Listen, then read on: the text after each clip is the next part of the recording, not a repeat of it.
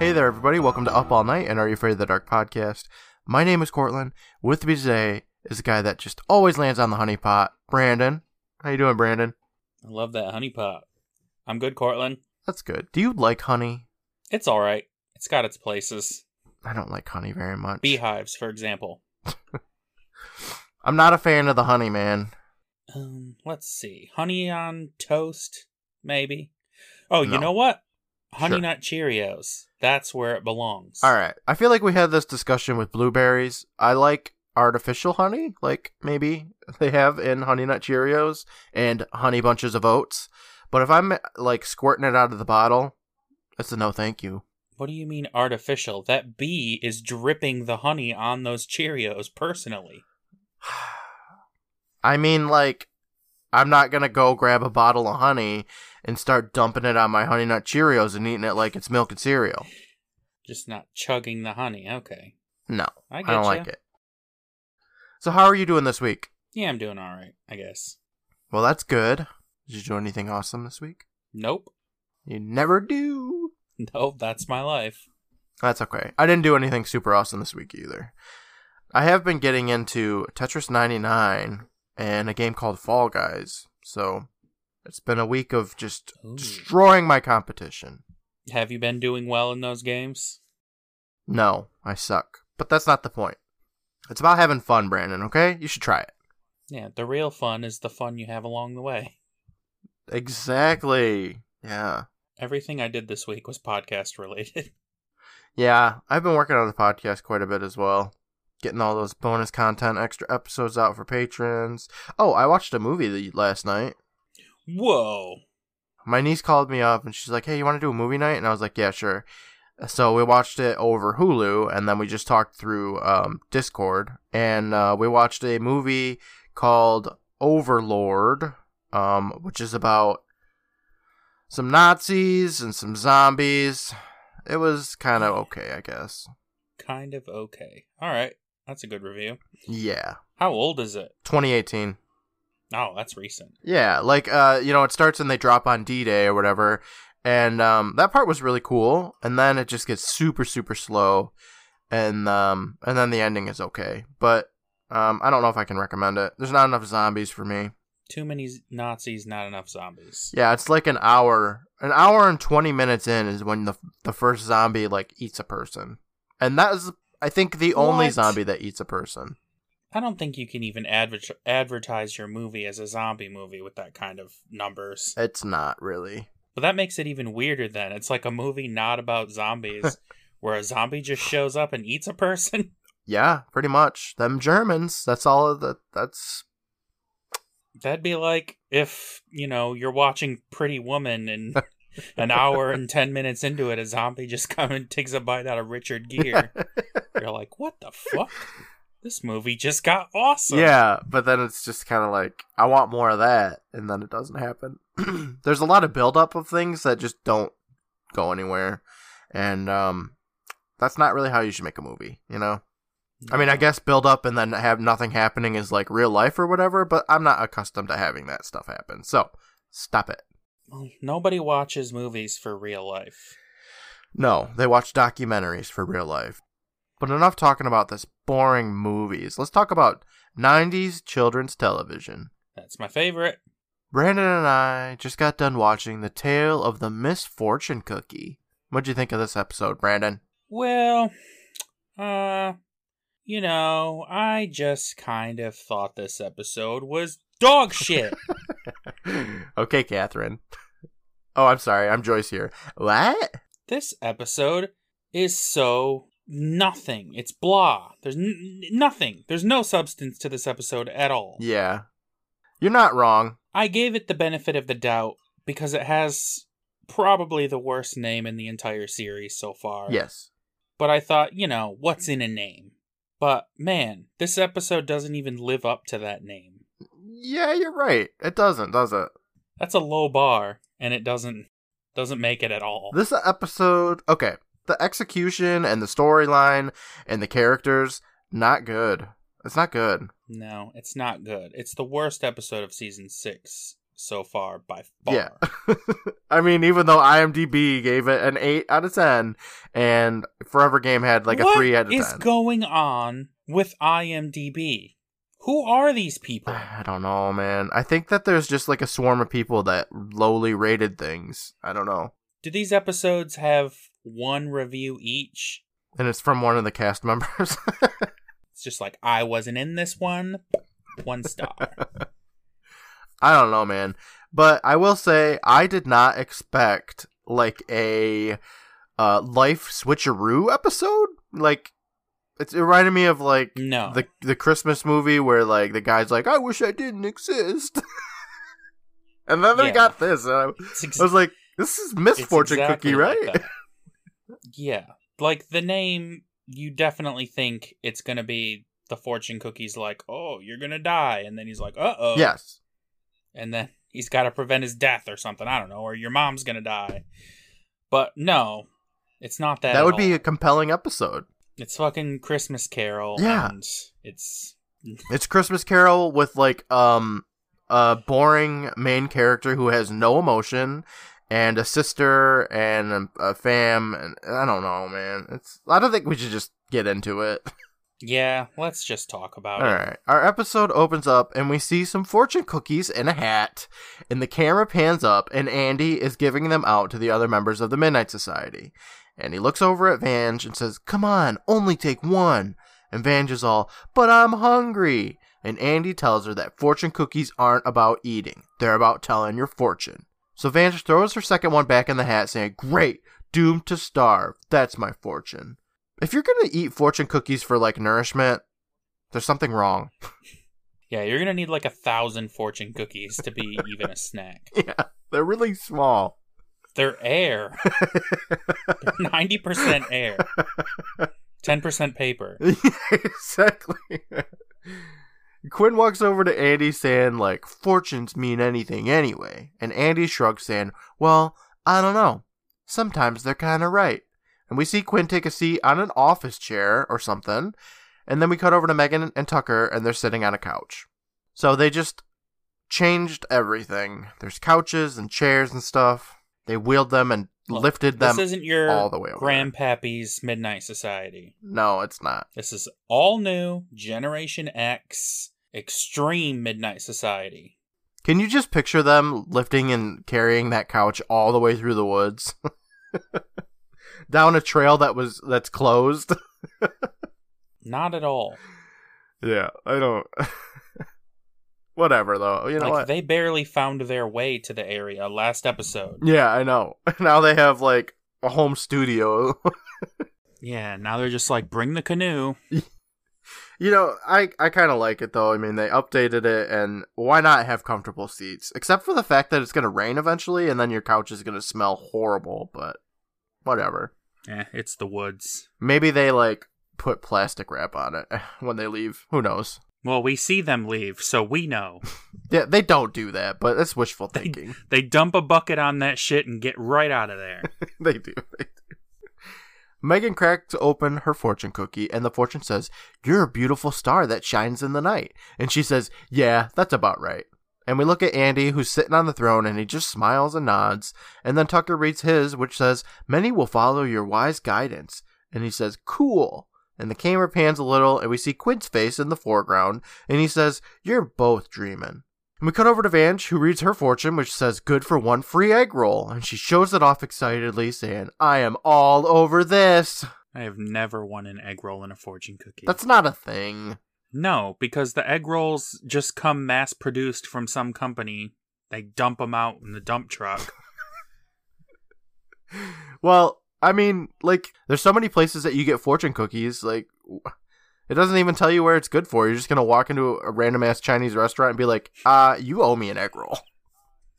China owes me an egg roll. I got this from Andy's hat, and I want my egg roll now. I am not leaving until you accept this fortune cookie paper. This is a bank. Please leave. Megan then asks Quinn what his says. So he cracks it open and takes a look, and it's blank. And Vange is all, uh-oh, that's bad. That means you have no future. And she giggles as Quinn says, yeah, right. That would be a better story. It really would be. That's what should have happened in this story. Yeah, damn. Then he swivels in his office chair to look at Andy and says, what's the point here, Gomer? And Andy, who was just staring at Quinn for some reason, kind of creepily, just blinks and then says, well, my story's about fortune cookies. Nobody really believes them. I mean, you forget about them a second after you read them. Oh, okay. So that's what these fortune cookies are about. Yeah. All starting to come together. I agree with Andy, though. Like, I couldn't tell you any fortune I've ever had in a fortune cookie. No, they're dumb. And Andy says, but what if the fortune you get in those cookies turned out to be true? And what if the fortune you got was a bad one? That means your fortune cookie would really be a misfortune cookie. And I shut the episode off after that. The entire time he was setting that up, I was like, don't say it. Please, just don't. Oh, God, don't say it. I mean, he has to say it, right? And I was like, no, he doesn't. He had to say it at least once when he threw the dust in. Yeah, that would have been bad enough. I'd be like, oh, come on, man. But to say it in the setup... Tucker and Megan just kind of look at each other, and Quinn gets up saying, give me another one. But Vange is all, hey, if I only get one, then you only get one. So he sits back down. Just give her another one. He has more in his hat. He brought extra. He knows how many Midnight Society members there are. He stuffed that hat. Andy grabs a monkey bone dustpan submitted for the approval of the Midnight Society. I call this story The Tale of the Misfortune Cookie. That has nothing to do with the story. In fact, like, spoilers, the fortune that the main character gets in this episode is cryptic, and you don't know if it's bad or good. So, Andy, shut up. No. You're talking about a different story. If I got that fortune in a fortune cookie, I would go, oh, okay. And I wouldn't think of it again ever in my life. Exactly. I wouldn't be like, hey, guys, this is more like a misfortune cookie. And then everybody would punch you in the face. Yeah, and they'd be right to do it. Our tale starts up, and we're looking at Chinatown, I guess. Yeah. There's a bunch of big buildings, and they all got signs that are in Chinese. And we get a voiceover from Andy saying the Emerald Garden restaurant belonged to the Lee family. It was a good restaurant, but not very popular. So the whole family had to pitch in and help. And here we see a son and his parents setting a table, which fades to the sister bringing in dishes to wash, which fades to Grandpa vacuuming, and a son flipping some chairs on the table. And then we see the son stacking some cups, and then we fade to the kitchen area where the sister's eating some soup and rice, and Mom hands a bowl of soup down for the son, and then smooches his head. It was honestly kind of a weird way to start off an episode with just a montage. Yeah, it's setting the scene. Yeah, okay. Spoilers a little bit. My problem with this episode is that they set the scene for 10 out of the 22 minutes. It's ridiculous. Yeah, nothing happens for most of this episode. After that restaurant montage, the son's helping his mom put some crap on a shelf, and someone walks by them, and Mom motions and tells his son to go ask. So he walks over, and it's his dad, and he says, hey, Dad, Sean's having a party tonight. His dad, who looks to be doing inventory, doesn't seem to notice his son. So his son asks if it's okay if he blows off work, which is probably the worst way to ask for a night off. Yeah, there's definitely a better way to put it. Yeah, you can't just be like, hey, can I blow off work? Like, what are you talking about? That's what somebody would say if they, if I was going to say if they hate their job, but he does kind of hate his job, so. He does hate his job. He clearly has no respect for his job or his family and their business or his grandpa in the slightest. Yeah. I mean, he wasn't like, hey, Dad, there's this party I want to go to, so you and this restaurant can fuck off. But like, just a little bit below that. Yeah, it's like the small step right below that. Dad tells him that Saturday is their busiest night, and his son's like, yeah, but come on, it's never really that busy. But Dad tells him that they need him here, and Mom walks up, and the kid complains to her, and Mom's all, come on, Charles, let him go. He deserves a break. And Dad slams his paper and silently walks away. So the son walks back up to him saying, this isn't fair. I do all the work around here, and you never give me a break. And Dad, I'm sorry, he doesn't put that much emotion into it, because this character, he shows almost no emotion. It's all pretty much monotone. Yeah. I'm so sorry. I don't want to give the wrong impression. I'm not. He's not very good. No, he's not at all. Dad tells him everyone pitches in, but the son tells him that no one works as hard as he does, and if it weren't for him, this stupid restaurant would go under. And then he says to himself that he wishes this restaurant would go under so we wouldn't have to slave here anymore. And Dad looks at him and says, I will pretend I didn't hear that, and walks away. And Mom tells the kid sorry, and that it won't always be like this, and we look over at Grandpa, who nods. Alright, we have met, like, the entire cast, so let's meet these characters. The main character and emotionless person, his name is David Lee, and he's played by Brendan Bowie, whose only other role was teenager at World of Donuts in the movie Henry Fool. Okay. He's had those 2 roles? That's it, yeah. That's about what he deserves. Usually I'm like, oh, why didn't you do more? But you know what? Brandon Bowie, not so hot, so it's understandable. The sister's name that we briefly saw, she'll be more important later, I guess. Her name is Teresa Lee, and she's played by Flora Chu, whose only other role was playing Erin in the Goosebumps episode Let's Get Invisible. She was all right in this episode. She's She's not given a lot to work with, yeah, and she doesn't rise above the material, but she does okay. Yeah, I feel exactly the same way as that, yes. The dad was played by Ming Lee, who played in an episode of Law & Order in 2000 and an episode of Strangers with Candy. Okay. That's a solid filmography. Yeah, do you remember that show? Yes. I never wanted to watch it because her teeth were disgusting. Yeah, I think that was the point, though. Is that the show that, like, Stephen Colbert was, like, got famous for? Or was he in something else before that? He was on it. That's all I know. I was surprised to find that Stephen Colbert was from that. Mom was played by Belinda Hum, who played in a few other things like Wrong Number and Ladies' Room, but was also a stand-in for The Mummy, Tomb of the Dragon Emperor, which I think we can all agree shouldn't have existed. I haven't seen it, but yes, I agree. I went to the theaters to see that movie. It was a lot of Brendan Fraser screaming. A lot of it was screaming. He screamed almost every line in it, if I remember correctly. Which, I mean, it was like 2008, so I could be misremembering a little bit, considering I forgot, like, the vampire didn't do a dance on the top of the rooftop in Night Shift that I had watched, like, 2 weeks before, so... No, I'm going to assume that's how it was. I think Jet Li was in it, though, so that was pretty great. Yeah. That was a redeeming quality, I suppose. Grandfather Lee is played by Zhen-Hu Han, who's been in a few other things like Wicker Park, Highlander, The Final Dimension, and some French stuff. Cool. Yeah, and that's that, family. So let's go back to the episode. We cut over to the kitchen of the restaurant, and some guy's bringing in a crappy-looking box, and he sets it down, and he looks around, and then steals some money from a container. Yeah, so right away, you know this guy's a shithead. Yeah, like... I mean, you're telling me that he sucks, which I don't really need you to show me that he steals money to tell me that he sucks, but the money stealing thing doesn't really go anywhere. No. Maybe it makes him look like a druggie or something? I don't know. Grandpa sees him steal this money and stares the dude down, who stares back for a second before turning his head and saying, "Yo, David! Man, got something for ya." And he sets the box back down next to David, and he grabs his clipboard, asking for David's John Hancock right there. And David signs it, telling the guy, whose name is Eddie, not to lose it, as someday this signature will be valuable. And Eddie, by the way, is played by Adam McDonald, who was in shows like Vampire High, 1-800-MISSING, Being Erica, Rookie Blue, and a show called Tribal, which was from this year. Okay, so this guy's had the most successful career out of everyone. Yes. All right. He hands the clipboard back to Eddie, who says that he'll put it under his pillow. And David's all, "Oh, you think I'm kidding?" And he reaches behind his back and then hands Eddie a piece of paper saying, "Look, I'm going to make a fortune with my own comic book series."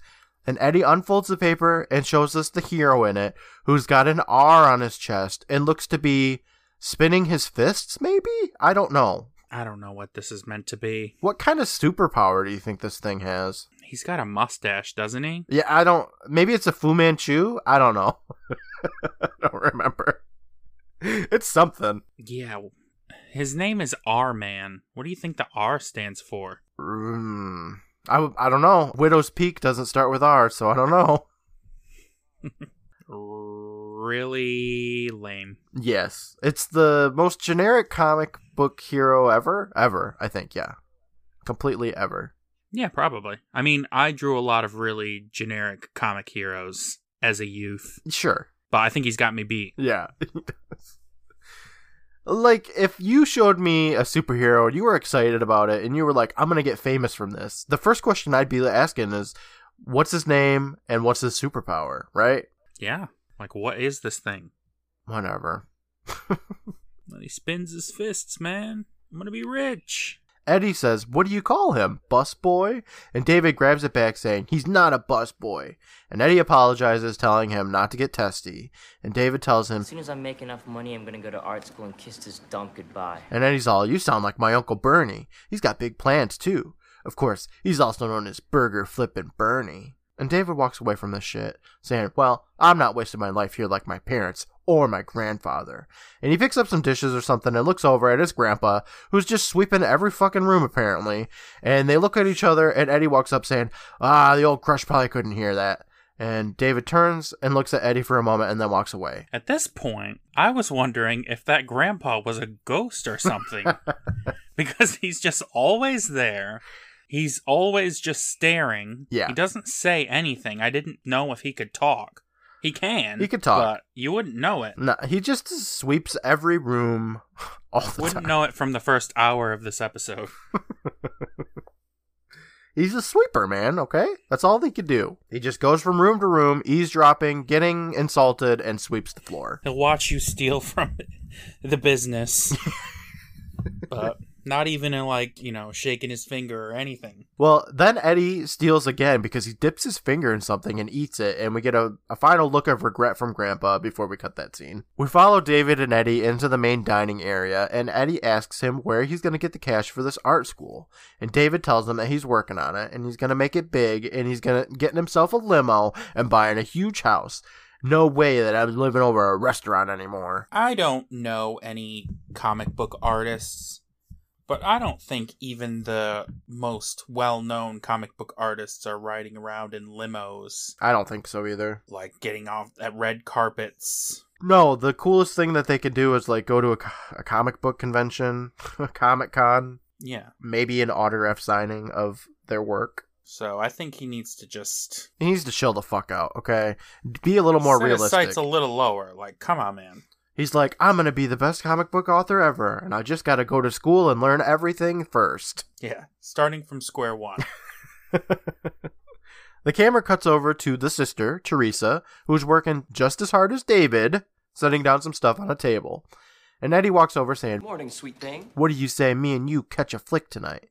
And Teresa says, sorry, I got homework. And Eddie asks her what kind of school gives her homework on the weekends. And I'm like, every school ever? Yeah, I'm sure he dropped out, though. He doesn't know. What a loser. But David walks up saying, a good one. Say goodbye, Eddie. And he's all, okay, big brother, catch you later. And he walks away. David then tells Teresa to stay away from guys like that, as if she had a choice in any of what just happened. Like, she didn't go to him. Yeah, like, how dare you be harassed? Exactly. She looks at him saying, gee, you think? You know I'm not a dope. You don't have to worry about me all the time. And David tells her, no, just when I'm away. And then walks away from her. And we stay with Teresa for a moment, and she looks to have gotten a fantastic idea, so she walks away too. With David, he's, like adjusting some cups or something, and up walks Teresa, who says, I got my report card yesterday, and says that she got high honors. And David, who at this point, he finally shows a little bit of emotion in this episode. He gets excited, saying, are you kidding? This is the most excited we see him all episode. The whole episode. He gets excited, saying, are you kidding? That's excellent. Wow. And then they high five. That's it. That's the magnum opus of David's emotional range. Yeah, that's what he can do. Put that on your reel so you can get one other role. The entire rest of the episode, he is just a monotone, emotionless, husk of an individual. I don't know. A soulless husk. It's no wonder he only had 2 acting jobs. No offense to you, David, or Brandon Bowie. I don't know. So they high five, and Teresa says that she couldn't have done it without all the help you gave her. And David's all, hey, you did all the work. And Teresa's like, yeah, well, you did a lot. And then Teresa hands David a little angel-looking charm with a silver body and golden wings. And he takes it, asking her what it's for, and she says, "'Cause you're my guardian angel." The siblings smile, and then David's all, "Don't think this'll get you out of work." And she shakes her head, and David rolls up a towel and starts whipping her with it. It's very odd. It's almost as weird as the tickle scene from Laughing in the Dark. So I don't know. Maybe I was going to mention that. I'm glad you did. They just kept up tradition. Apparently, I don't know. He's like, "Zemo's whipping," and she runs away, and then he chases her, whipping her the whole time. That's all in good fun. Sure. I mean, I can see that in like a boy's bathroom or something, but he's just rolling up a towel and whipping his sister.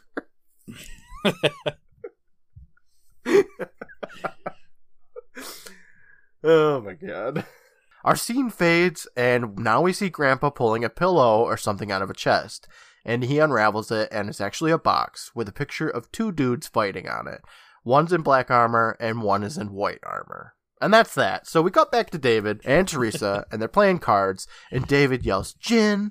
And Teresa throws her cards down, saying, "Again? You're so lucky." And David picks up the cards as they hear a knock on the door, and Grandpa asks if he can come in. And David tells him, "Sure, Gramps, what you got?" And Grandpa walks over, telling them it's a gift for you. And David, who is just getting gifts left and right, asks, "What is it?" And Grandpa tells him it was given to him by his grandfather when he was David's age. Now it is time for him to have it. And David tells him, "Cool, thanks." And he stands up and is about to open the box. But Grandpa stops him, saying, "No, it is not meant to be open. It is meant to be admired for what it is, not for what it might be." What a terrible gift. Yeah, it's a stupid gift, but also he can't open it because it's like locked closed with a piece of metal. So shut up, Grandpa. Yeah, I don't know what any of this was meant to accomplish. I don't know either. If someone gave me like a box and said you can't open it, I would be like, great. So now I just have to find space for this? Thanks for the chore. If somebody gave me a ornamental box that he told me I couldn't open, I would automatically assume it's got like the ashes of my ancestor in it or something. Like it was purposely sealed shut. I don't know. David's like, "You're giving me a box that I can only look at?" And then Teresa gets up and says, "Don't listen to him, Gramps. It's beautiful." And Grandpa ignores that shit, saying, "The warrior symbolizes the struggle between good and evil." And David taps on the box, saying, "Cool. They'd make great animated characters." And Grandpa's all, "You have grand dream, David. But remember, there's a time for everything." Appreciate what is before your eyes. For one who looks too far down the road ahead may wander off the path before him. David just nods his head and smiles, saying, "Thanks, Gramps." And Gramps starts to leave the room, and David asks Teresa what that means. And she says, "How should I know? He gave you the box." And we look back at smiling Grandpa, who must just listen to everyone bitch about his existence, and then he leaves the room. I mean, it's pretty clear what that means. That's not really cryptic. Yeah. Just means stay focused. Exactly. Yeah. If you're looking too far ahead, you might fuck up what you're doing now. Live in the present. The scene fades, and we see David walk into a dark room, take off his apron, and sit down. He turns on a desk lamp, and then he gets comfortable and starts drawing in a picture of a dude with a massive widow's peak. He stops, he rubs his eyes, and he looks over at the box. And we get a voiceover from Grandpa saying exactly what he just said in the last fucking scene. It's so stupid. I know. Oh, it's just like when Andy at the beginning was like, "This is about a misfortune cookie. I call this Misfortune cookie." Yes! It's so stupid. This dude is just all about repeating stuff. I was like, what the hell? It hasn't even been a minute. No, it really hasn't. I don't know who decided that, but it was really dumb. David then sets the box back down and is about to start coloring his drawing again, but he stops and he grabs the box again. He uses a little pair of scissors or whatever to cut a very thin piece of metal holding this box closed. And at this moment, I stopped the episode and looked, and it's been 10 minutes. It's been 10 minutes, and now, finally, something is starting to happen, maybe. I thought at the time of writing that. But not really. I was wrong, but... It looked like something may happen soon. It's been 10 minutes! And I was wrong, too, because So guess it's, what? like, almost half over at this point. Yeah. And I'm wrong anyway, because nothing still happens for, like, another couple of minutes. So, fuck me. Like, I know we can't just compare every episode to the Tale of the Night Shift. No, we can't. But at this point in Night Shift, they were already, like, stabbing vampires with stakes and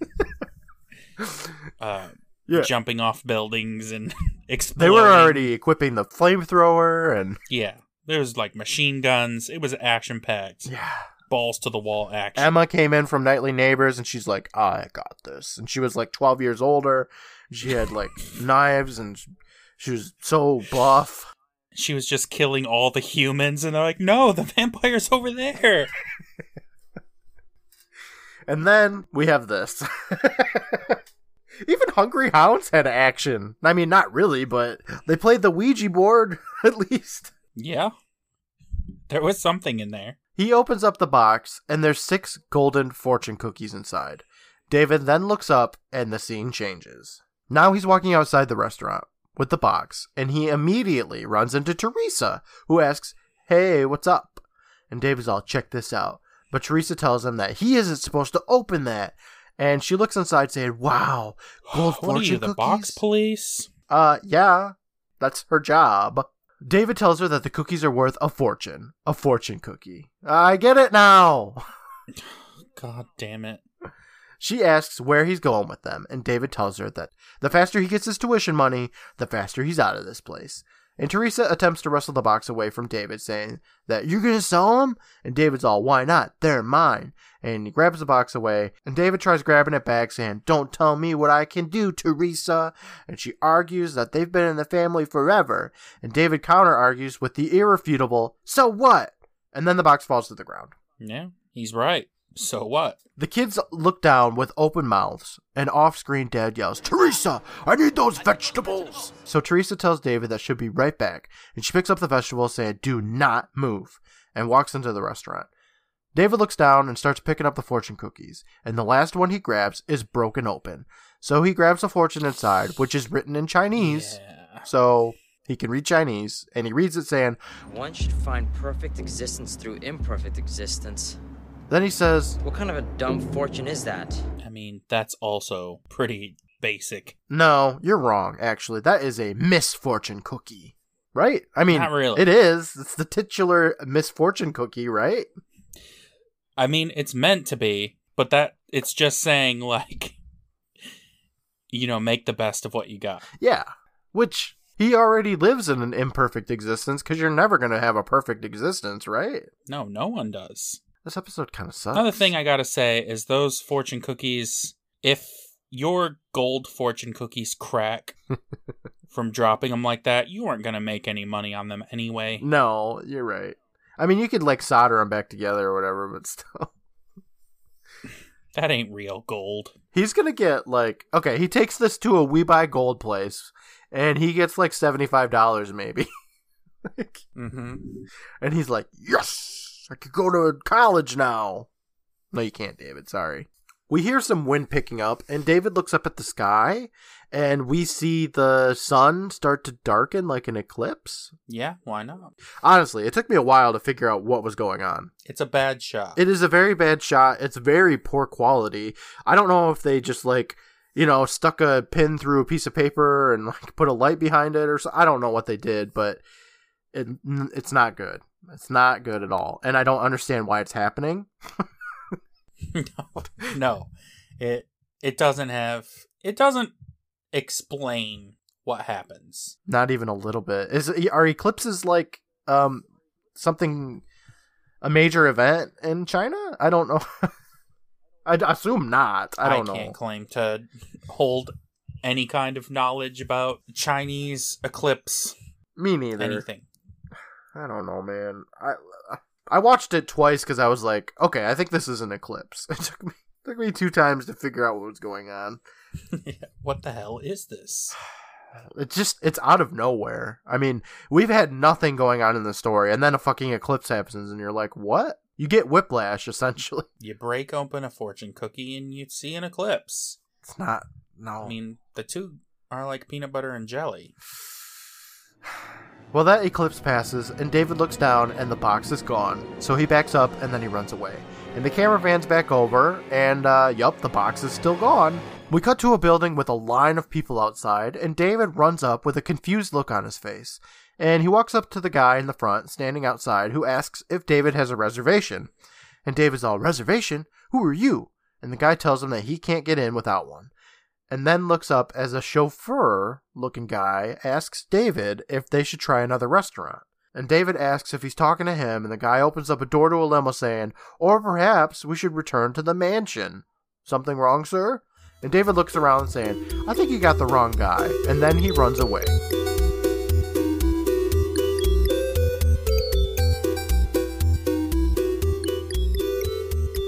Hey there everybody, Cortland here, your good buddy and your vegetable deliverer. Thank you so much for taking a listen to our show, whether you're new to the podcast or a longtime fan. We appreciate you spending some time with us. Our Patreon has grown, and now that we've gotten over 10 patrons, we'll be starting our Patreon-only giveaway today. From now until the end of the month, all patrons will be automatically entered in to win a bunch of great 90s Nickelodeon-inspired prizes.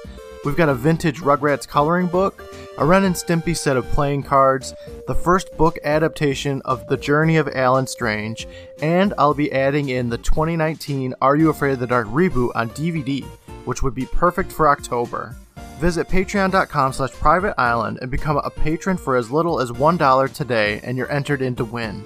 I'd like to take a moment to thank our current patrons, the Bronze Beth, Heather, Angela, and Eddie, the Silver Goth Shane and Steven, the Golden Day-Days Bryce, Faith, and Sarah, and the Platinum Bostics Kathy, Carly, and Evelyn.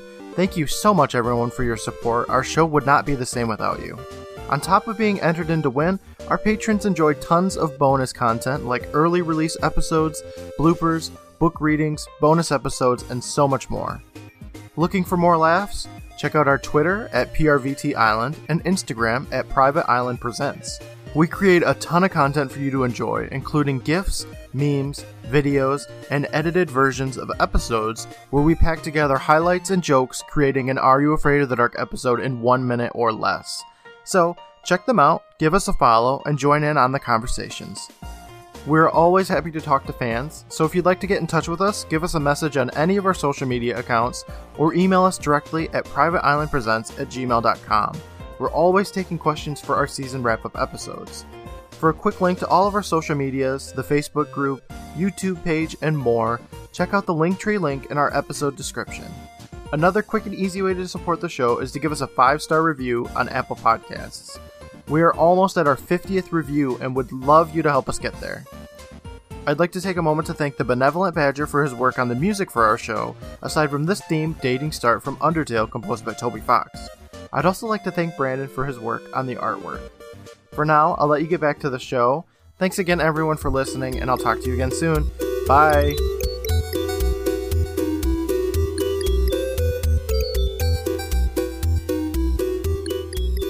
David opens up a beaded curtain and looks inside the restaurant's kitchen, where there's a bunch of chefs preparing dishes in white coats and stuff, and it's super fancy now and incredibly busy. And David just walks in confused, and no one acknowledges him for some reason. I thought he was going to be like a ghost, right? Yeah. I mean, you can't just walk into a busy kitchen and none of the chefs be like, "Get the fuck out of here!" You know, I've seen Gordon Ramsay, okay? I think I would know. He would definitely be shooed out of there. Yeah. Like a rat. Exactly. So he walks into the lobby of the packed restaurant and looks more confused, and then turns and sees the box his grandpa gave him, I think, that he cracked into, right? I don't know. I didn't see it. He, looks at a box, I feel like. I don't know. Maybe I'm wrong. I'm not going to go and look and find out, because I don't care. Let's just watch the episode again. No, we're not doing that. We'll comment on it in real time. No, I mean, I could, but I'm not going to do that. No, let's not, please. We hear somebody tell a joke and a bunch of people laughing, and they call over some guy to take a picture for the newspaper. And I didn't know what the actual hell was going on. Like, this guy tells a joke, and there's just a bunch of people around this table, and mom and dad are there, and then a guy from a newspaper wants a picture. I don't know. They're big time now. Yeah, I get that, but this whole There's a very important piece here, and it's that guy that wants the picture for the newspaper, because he's featured later, but it's so glossed over, and so much information was given to you at the beginning, and none of it actually makes any sense, and it's not important, but it is, and it's a mess. It's a mess, and I don't like it. From behind David, we see Teresa, who looks like she is straight out of an 80s hair band. Oh my god, she looks so ridiculous. It's honestly insane. She has a leather jacket and this huge poofy purple hair. It's outrageous. It's insane. It's like a 40-year-old's idea of what a punk looks like. I don't understand it. It's not of this time period, even a little. This is 1999, and they made her look like she's from 1983. Like, punk 1983. Yeah. And even then, you would look at her and be like, man, what a poser. Yeah, nobody else is dressed anywhere near like she is dressed right now. Nobody. It doesn't make any sense. I mean, I guess it makes a little bit of sense. I don't know. Are we done with this episode yet? Almost. We just have all of the story left. That's fitting. Teresa says pigs, and David turns around saying, Teresa! And we see Mom get up from her little newspaper table or whatever, and we get a close-up of Teresa, and she's got this bright purple lipstick on, and a choker around her neck, a nose ring. I don't know, it's a lot. Mom walks up to Teresa, who asks for money, so she says no, and Father said not until you start to earn it. And we look over at Pops, who scowls, and Teresa says that she can't stand him. And Mom tells her not to say that and tries to comfort her, but Teresa's all, get away from me, and then walks away. And David just kind of looks at his mom and then walks away. We walk outside, and we see Eddie talking to Teresa as David walks out of the restaurant. And he's telling Teresa that they need cash now. And Teresa's all, don't have a call, man. I know where we can get a lot of cash That's fast. the thing people say. Well, she says something super hilarious later, so... Okay, so they're definitely into drugs. Yes. Eddie smiles and he says, yeah, I knew I could count on you, baby. And he goes in for a smooch, but David interrupts saying, Teresa, what the fuck are you doing? And Teresa asks who David is, and he's all, who am I? I'm your brother. And Teresa's all, I don't have a brother. And then in swoops Eddie and tells David to back off. And also, he has a nose ring, too. Yeah, they're totally into drugs. What else could it be? This scene just kind of fades, and David runs back inside to the table with his mom and dad, saying, Mom, Dad, something weird's going on. Everything is upside down. It's those fortune cookies Grandfather Lee gave me. Where is he? I gotta talk to him. And Dad excuses himself from the table of adoring people, and Mom and Dad get up, and they walk with David as he tells them, And Teresa's acting all whacked. I can't believe that she did to you, Mom. Where's Grandfather Lee? And Dad points his finger at him, saying, No, look. I don't know who you are, I don't know what you want, but my father died a long time ago. And he pushes David into the kitchen as David says, What? Grandpa's dead? Then Dad just throws him outside the restaurant saying, Do not come back here again, or I call the police. And David gets himself up saying, Dad, Mom, come on, don't you guys know me? And Mom walks up to him with a scowl saying, I do not have a son. I never had a son. Please go away. And she walks inside, and Dad slams the door, and David runs up to the door and opens it to a thick cloud of smoke, and that warrior on the box lid with the black armor jumps out at him. Oh, brother. This was the moment where I thought, okay, this might actually start to get cool. Well, we're like 15 minutes in. Like, something's happening at this point. Yes. The warrior looks cool. There's an armored-clad warrior with weapons coming at him. He's got, like, the black armor. It's the same from the box. And he's got, like, a spear in his hand. And it looks cool. And he's played by Jason Cavalier, who we last saw as Sid the Mechanic in Tale of Station 109.1. If you remember, I said that he did a lot of stunts in his life. And here he is. Anyway, the warrior jumps out and starts doing some sweet moves. And David just stares at it through a commercial break. And then the warrior does a pose, and we hear like a dragon roar or something. And David yells, Mom, Dad! And then he runs past the warrior and down the alleyway. He returns to the front of the restaurant with the line of people, and he looks around, but the warrior isn't following him. And from behind him walks the chauffeur dude, who tells him that he's got an autograph signing session in 1 hour, and they shouldn't keep his fans waiting. And David looks down at a stack of comics in this guy's hands, and it's an issue of R-Man, the same comic hero David was drawing. And it looks terrible. It does look terrible. It's the worst. David tells him that this is his character, and the chauffeur tells him, of course it is. It's the largest selling graphic novel in history. which made me laugh out loud. Bullshit. Exactly. I call nonsense on that. Oh my god. Like, in this alternate universe where our man's popular, sure, whatever. I'll buy that maybe somewhere someone would be like, this is dumb, but I'll read it. But the highest selling graphic novel ever in history. Come on. It's bullshit. David looks at him and then at the comic, and the chauffeur opens the door to his limo, and then Teresa walks by. So David chases after her down the hallway, and she runs up some stairs and into a door. And David looks down, and there's the warrior, and we see David's face reflecting in his weapon. And that part was kind of cool. Actually, you know what? It wasn't just kind of cool. It was the coolest part of the entire episode. No, it wasn't. How dare you? It wasn't cool at all. It was okay. It wasn't cool at all, but you can agree that it was the coolest part of the episode, can't you? Sure. I will go exactly that far. David tries to run past him, but the warrior blocks him, screaming a little each time. He's like, nah, nah. So after a few seconds, David jukes the warrior and runs past him. Oh my god, this warrior sucks so bad. He does. Spoilers, he's awful. He just casually walks around him so many times. He just, runs one way and then runs the other. And it's Why even have that weapon? You're not going to use it. We cut, and he opens up a door, and he goes into the apartment above the restaurant. And he makes his way to a room and says, Teresa. And we see Teresa in a dirty room full of clothes. And she says, how'd you get in here? And David ignores that question, saying, you gotta help me. I don't know what to do. And Teresa tells him that he can start by leaving. And she furiously packs a bag. And she wonders aloud where her... And then she looks over and grabs some more clothes. And David's all, you really don't know me? It's like I was never part of this family. And Teresa tells him, lucky you. And David takes a couple of steps, saying, in the restaurant, I can't believe it's doing so well. And Teresa stops, and he looks at him, saying, you're kidding, right? It's all I ever hear about. It's all my parents ever talk about. You know, if they spent a little less time making money and a little more time being family, then maybe I wouldn't be. And she stops that train of excuses, and David's all, what? Wouldn't be what? Okay, I get where they're trying to go here. They're not spending enough time with the family, and they're big shots, and they're just all about the money. But, give me a fucking break. You can't be like, maybe if they would have hugged me more, I wouldn't turned out this crazy hair and this nose ring.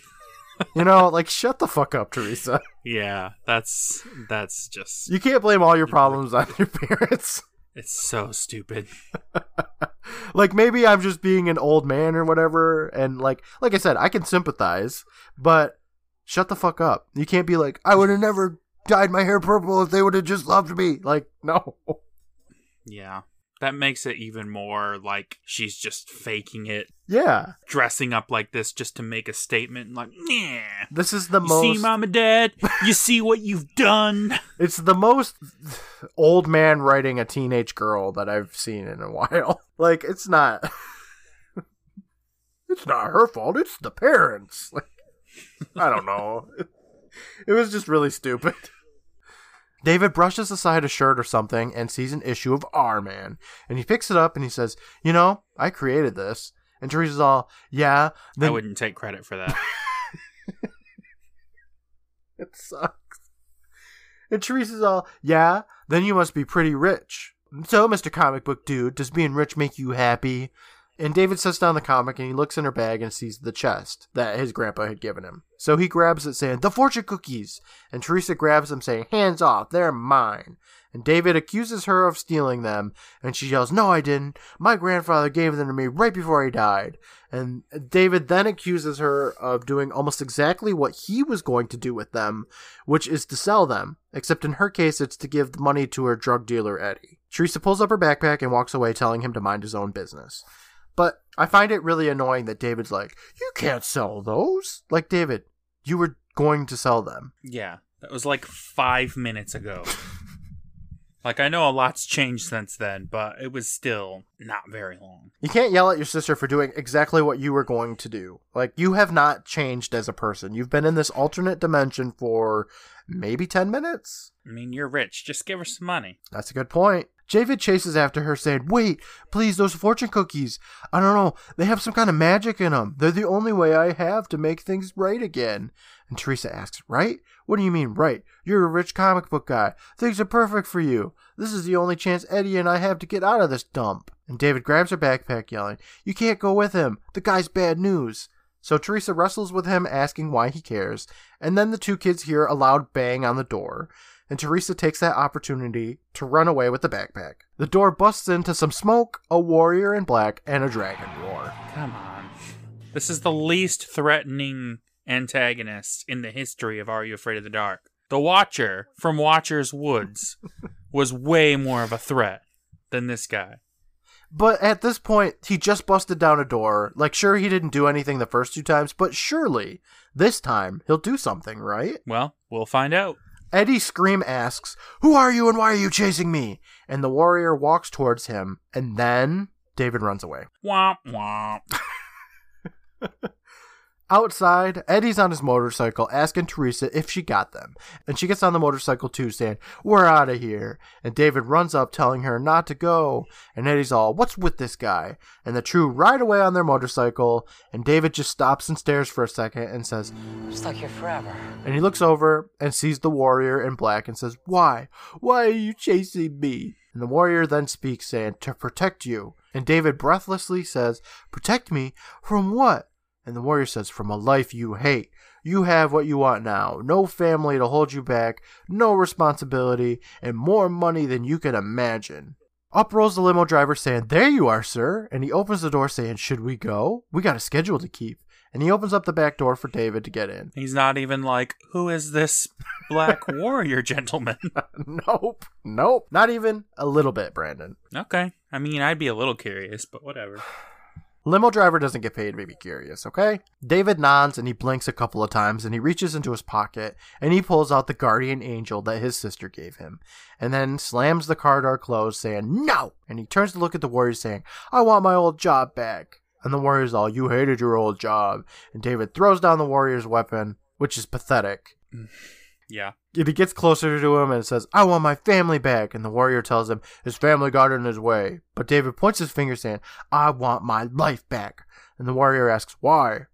And that he has everything he ever desired. And David tells him if it means giving up his family to get it, then I don't want it. And the warrior gets dramatically blown back for some reason. God. Oh my God. And says, This warrior gets like yelled to death, but not even really, because he didn't put that much emotion to it. He was like, I want my life, and the guy was like, ugh.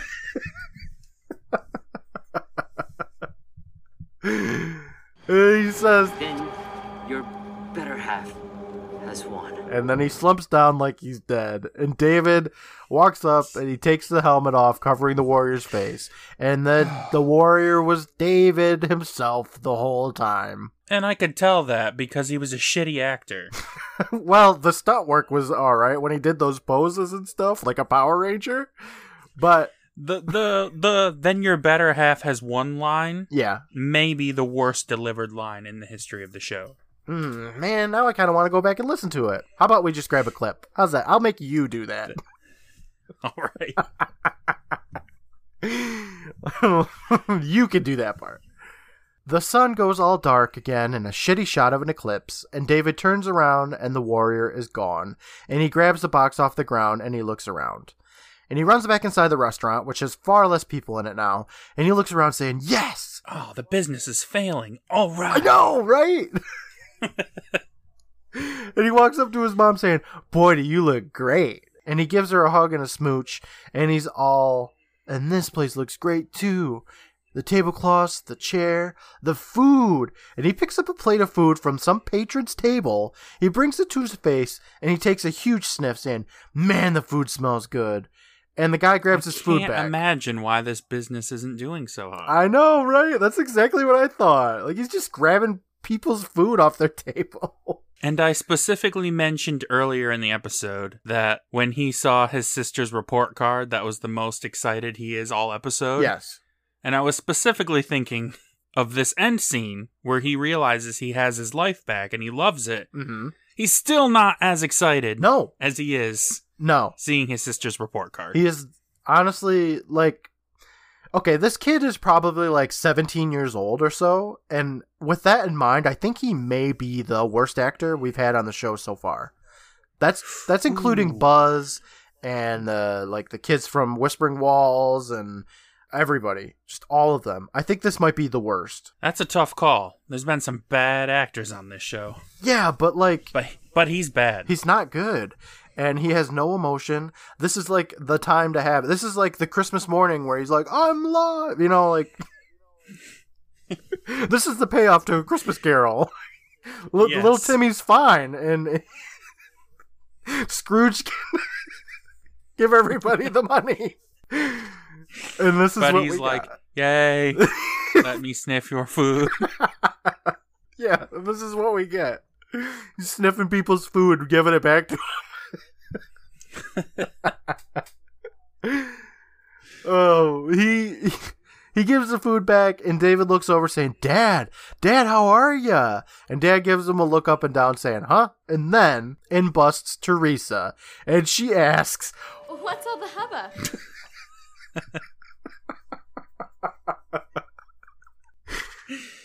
What? David runs over to give her a hug, and she asks what his problem is, and David tells her that he has no problems and requests that she doesn't dye her hair purple. Mom asks if David's okay, and he says, never felt better. Where's Gramps? And Gramps, with a smile, says, over here, David. And David runs up saying, you're okay. And Gramps is all, of course I am. And you? And he looks down at the box, then back up at Gramps saying, I think I found perfect existence within imperfect existence. And Grandpa laughs a little saying, then you've learned the most valuable lesson. Do you think all the fortune cookies have that fortune in it then? Yeah. It's a lesson you only need to learn once. I like how he learned his lesson, and all it took was his grandpa dying in an alternate dimension.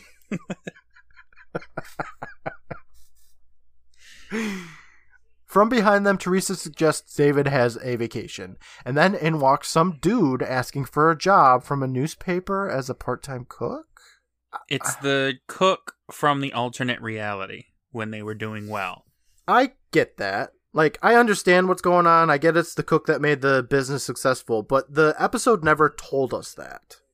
You know? Yeah. Like, we're supposed to just infer that from the information we were given, but the episode gave us all this crap about how David wanted to be a comic book author, and he wants a mansion, and he wants a limo, and his family sucks, and his favorite color is purple, and it was just a lot, and then this just happens, and I don't know. Mom says that she'll get him an application, and David dramatically, I use that in air quotes, says, Mom, Dad, hire him. Don't ask any questions. Just hire him. I promise you won't regret it. That's not how businesses work, son. Nepotism, I tell you. It's ridiculous. Gramps smiles, and they both hold onto the box of fortune cookies. The end? I guess. That's an ending. They stopped shooting footage, so that's an ending. Yeah. So I guess, like, they are going to get the big business now because this person is here that was a good chef? So does that mean that it was just that their food sucked? Yeah, I guess. And he's sitting there snorting it off of a customer's plate? Like it's cocaine? I don't know. Okay, I have a question here, though.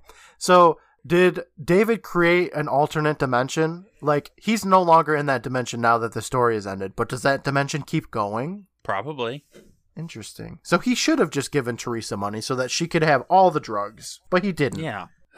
It's not a very good brother. No. I don't know if I have anything more to say about this episode. I don't like it. No. This episode doesn't have anything to say. We cut back to the Midnight Society, where Andy says, the end, and Vance says, wow. And we cut to Quinn, who says, that was an excellent story. And over with Megan and Tucker, Megan asks, so, what does your fortune say? And Andy cracks it open and reads it saying, many do not hear your song, but it is beautiful. He wrote that himself. Megan thinks that shit is sweet as honey, and Quinn groans, and Vange tells him it's better than his fortune, blank boy. And Quinn's all, yeah, show's over, let's go, it's getting late. And Vange lifts up her fortune saying that she's getting that freebie egg roll, even though no place would be fucking open, Vange. Yeah, it's midnight. The kids all get up as Quinn says that he'll get the fire. So he extinguishes it and then grabs a new fortune cookie from Andy's hat, and he cracks it open and reads, "I told you, Quinn, only one fortune apiece." Then he yells, "Andy, you are so dead meat." And that's the end. How did he do that? I don't know, man. Maybe he made them himself. That's why they were in his hat. Because I was wondering, because fortune cookies either come individually wrapped or in a box. Yeah. And you could just bring a box there. You don't have to lug them in your hat. Or do you? Yeah, I think the only way this makes sense is if Andy... if Andy made the fortune cookies and the fortunes, and I don't know, now he has to give Vange a free egg roll? Can you imagine? She walks into a Chinese restaurant with a handmade, clearly homemade fortune, and she's like, "Give me an egg roll." That's you got it. My friend if he can make homemade fortune cookies, he could probably handle an egg roll. That's true. Yeah, they just got to go to, Casa de Andy, right? And get an egg roll. This was all just an allegory for him to start up his own Chinese restaurant. It's all just a commercial for his new Emerald Garden restaurant that Andy's working on. He's got to be a better cook than a storyteller. I hope so. Oh, man, Brandon. Moral of the story. I mean, obviously it's enjoy what you have, but mine is don't look up at a solar eclipse. That is a good moral. Yeah, that's what I got. That's what I got out of the story. I think the moral of this story is you can have a loving family or be successful, but not both. So true. Choose wisely. Or crack open a fortune cookie and change everything. That's it. Those are the only things that I could learn from this. Tale of the Misfortune Cookie. That name is terrible. Let's come up with some better names. We got this. All right. The Tale of the Terrible Name. Boom. Done. Next. The Tale of the Suck-Ass Warrior. So bad. That warrior was such a disappointment. I don't want him to chop Dandy up or whatever, but, you have a glaive. Use it. I mean, I might be down with him just chopping him up. The Tale of the Failing Restaurant. The Tale of Our Man. The Tale of Sean's Party. I do want to see that party. It's probably kick-ass, but he doesn't care about it anymore. There's so many things that didn't happen this episode, it's hard to even think of any good names. Yeah, 3 things happened in this episode, and they were all boring. The Tale of What's in the Box. The Tale of It's a Wonderful Life. Done. Love it. Next. Do you want to find out what's next, Brandon? Yes. Are you ready for this? What is it? Up next, Season 6, Episode 3. Oh, The Tale of the Virtual Pets. Oh, come on. Season 6. Oh, man. Who do you think's going to tell this one? Vange. I think it's going to be Vange, too. She would be the one that's 5 years old being like, "I got this Tamagotchi, and that's what my story's about." Yep, that's exactly it. Fucking Tamagotchis were all the rage back in 1999. Yeah. She's going to sign into her Neopets and be like, "See, I got to feed him." But what if you fed them and they were misfortune pets? I cannot wait for this episode because it's going to be bad. Yeah. With Misfortune Cookie, we knew it was going to be bad, but we didn't know how bad it was going to be. This one is going to be terrible. There's no way this one can be good. I still had some hope for Misfortune Cookie. Oh, yeah. Okay, hold on. Let's look at IMDb and see what Virtual Pets has, just so we get a little taste of it. A completely biased taste, if you will. Mm-hmm. Mm-hmm. Oh, no. The Tale of the Virtual Pets has a 3.0 out of 10 with 459 okay, so that reviews. actually gives me more hope for it. It could be great. Because IMDb's reviews are bananas. They're all over the place. So, it's at least 2 times worse than Misfortune Cookie. Every time you say that name, it just... cringes? Hits me in the wrong way. It makes me cringe, too. I understand. But that's all we got for today, I think. I don't want to talk about fortune cookies. I don't even really care for fortune cookies, so I'm done. Hopefully we cannot possibly have another It's a Wonderful Life story, right? That's not going to happen again, right? I'd like to think that's the case. But I don't know. I hope not.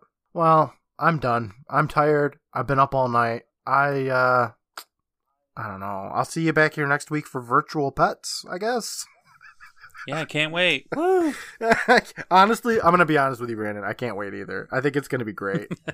I think this episode's going to be great. Van's just going to kill it. I know. She's going to be like, I'm going to earn that Midnight Society spot by telling a great tale and she better have a Tamagotchi prop. I want to see a 1999 Tamagotchi in this next episode. All right, let's do it. All right, I'm out of here. Bye, everybody. Bye.